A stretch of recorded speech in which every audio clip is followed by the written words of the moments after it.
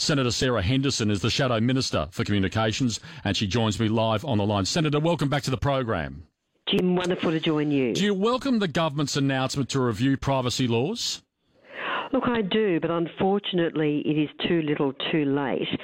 Julian Leeser, the Shadow Attorney General, and myself called on the government to act urgently on online privacy protections back in July, building on the extensive work of our government, and it really fell on deaf ears, Jim, and it is a real pity, frankly, that it's taken the cyber attack on Optus for this government to wake up. But the coalition, in fairness, was in government for 9 years, Senator, so why weren't online privacy laws already strengthened in that time? Well, there was an enormous amount of work, Jim, to strengthen online privacy laws. The Department of Attorney General was conducting a very wide-ranging review into the Privacy Act, and in fact we recognised the urgency and brought forward a particular bill to deal with social media companies and large online platforms, including the telcos. So dealing with things like ensuring consumers were able to get full consent in relation to the use of their personal information, and giving them the right to ask a telco or a large platform to cease using or disclosing their personal information. So we actually released that bill as an exposure draft. There was extensive consultation. Would you believe Optus even argued that it should not be required to comply with those tougher privacy laws? It argued it should be exempt, which is frankly outrageous.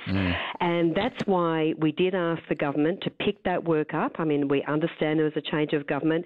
It was urgent, but frankly, this should have happened a number of months ago, and that's why Julian Leeser and I have today called on the Attorney General to bring those amendments to the Privacy Act into the Parliament in the next sitting week, not at the end of the year, not next year. We really need these urgently. Telecommunications companies use a 100-point system to verify customers' identity, and that data can be stored for up to a decade, even if the customer is no longer with that telco. I mean, do you think the law should require telcos to erase that data?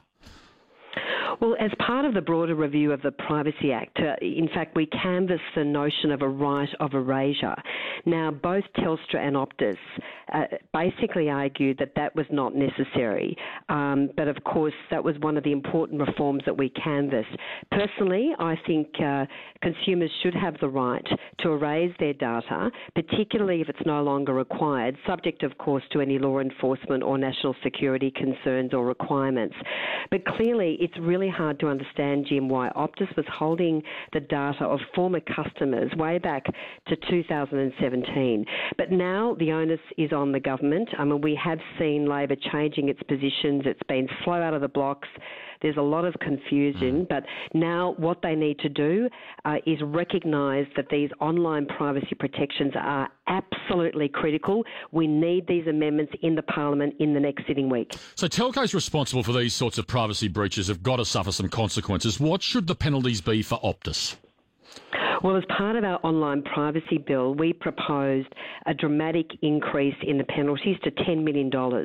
Now, that's been supported by the Privacy Commissioner. We need to make sure that there is enough of a deterrent so that large companies, social media companies, take these provisions seriously, so that this is not a cost of doing business. So that was one of the recommendations. And again, as I say, this fell on deaf ears. The Albanese government, when we went out in July saying, please pick this work up, make sure you progress it quickly. This is really urgent reform that is required.